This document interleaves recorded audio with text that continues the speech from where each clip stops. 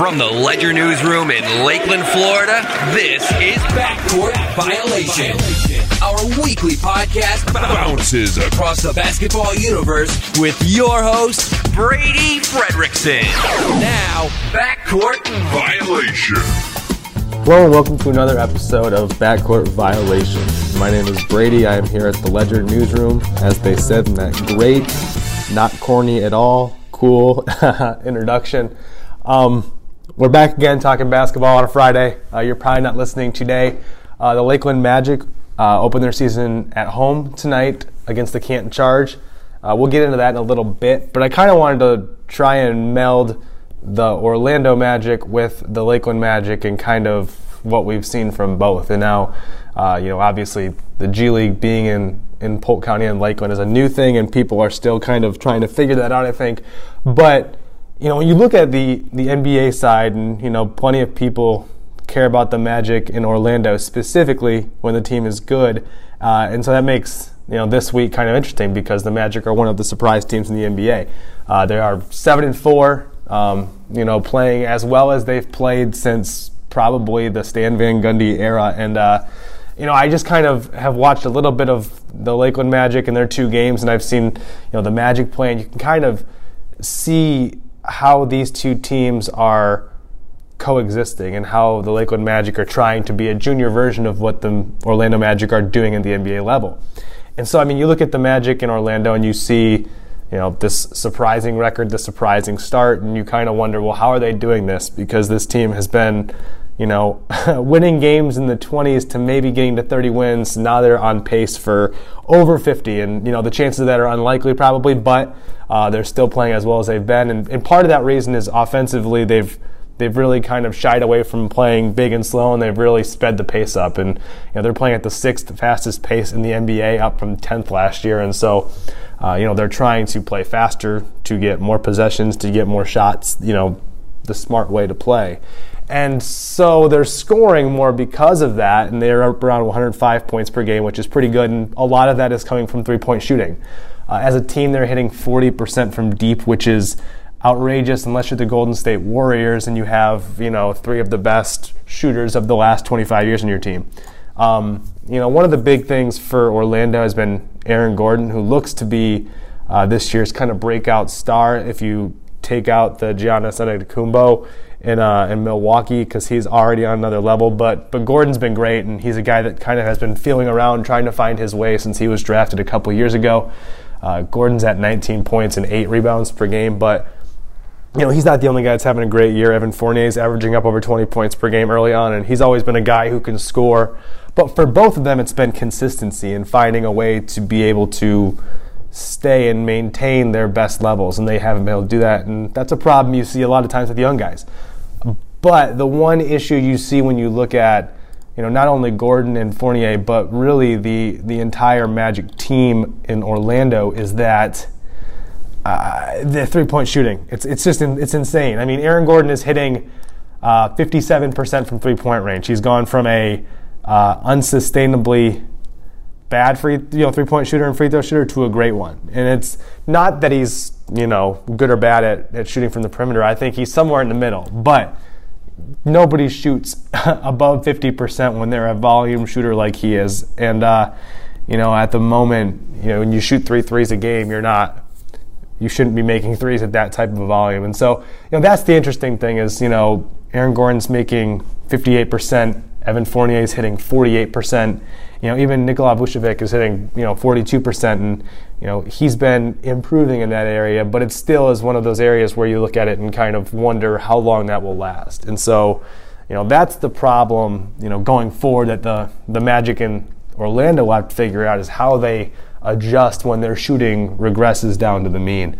But the funny thing about that is you look at the way they're playing, basically with 4 players, 4 outside, perimeter players and 1 interior player in Vucevic, and you look at the Lakeland Magic. And so, Lakeland, at least early on, has gone with the same 5 to 7 player rotation, and a lot of that has been guards. And so, Rodney Purvis is a rookie from Connecticut, and Jamel Artis is a rookie from Pittsburgh. Troy Capane is a rookie from Cincinnati, and Maverick Rowan is another rookie from North Carolina State. And now, all 4 of those players, I don't think any of them go more than 6'7". So you're looking at guys who can shoot the ball, handle the ball, and from Artis's perspective at least, he's the power forward, quote unquote, who's expected to kind of bang around and rebound.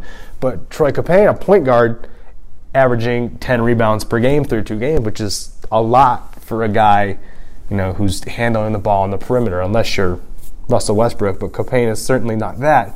The interesting thing, though, is the big men kind of, this is a team that doesn't have a lot of size, the Lakeland Magic. And Kevin Foster, a guy from Kathleen, he's played a little bit, and he's kind of a bigger body, but he's only 6'8".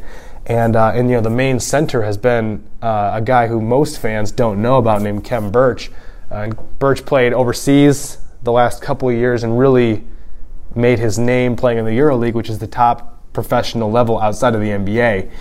And he's a versatile guy who kind of has the big body and the ability to play a power forward center in today's league, but he can also step out and guard somebody, and he can really kind of make his way around a pick and roll defensively. And those are the big guys you want to have in 2017. And so, Birch has probably been their best player this year, and he's on loan, quote unquote. He's assigned from the Orlando Magic, but he's averaged 14.5 points, 4 blocks, 2 steals, and 12 rebounds, along with 2 assists too. So he's really done everything. And he's one of those guys who I think by the end of the year, if playing time opens up in Orlando, I think he'll be a guy who helps them due to that versatility defensively. But like I said, Copain's averaging a double-double as a point guard with 15 points, 10 rebounds. Jamel Artis is averaging a double-double, 17 points, 12 rebounds. And Rodney Purvis, a guy who I wrote about maybe a week and a half ago, he's in the top 15 in scoring in the league at 25.5 points per game. And so these guys all can score. And that's one thing you'll notice with this league is that there is more offense than there is defense. I'm pretty sure on Thursday night there was a game that was 144 to 140 in regulation, no overtime. So points are scored, that's fun, unless you're into the grinded out 1999 style of basketball. But the way these Lakeland Magic are playing and the way that Stan Heath kind of is running what he's running is based on what Frank Vogel is doing in Orlando. And that's kind of the cool thing if you watch both of the teams. You can see that, as the Orlando Magic decide to play smaller, the Lakeland Magic are playing smaller. And really there aren't many big bodies in Lakeland, period, because they're trying to replicate the roles in case any of these players were ever needed to be signed in Orlando.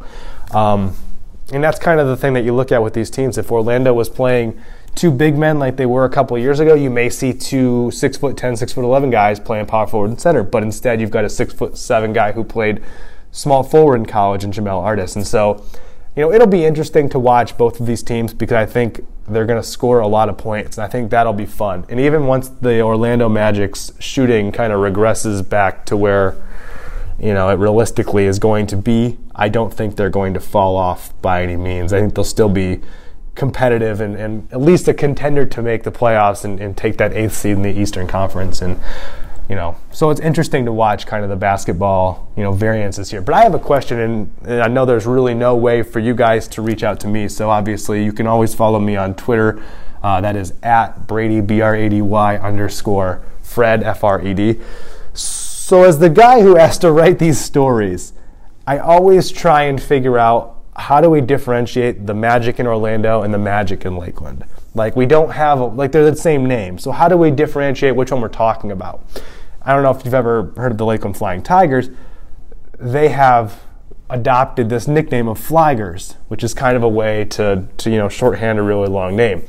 But I'm taking all suggestions of how the heck we should try and differentiate the Lakeland Magic from the Orlando Magic, because there's a lot of magic in stories, and that seems like too much. And so if you have any ideas, any cool nicknames that we can try and pull out and make work, send me a tweet and we'll tweet back and forth and we'll figure it out. But that's all I've got today. I have to actually go and cover this team. So look for my story on www.theledger.com.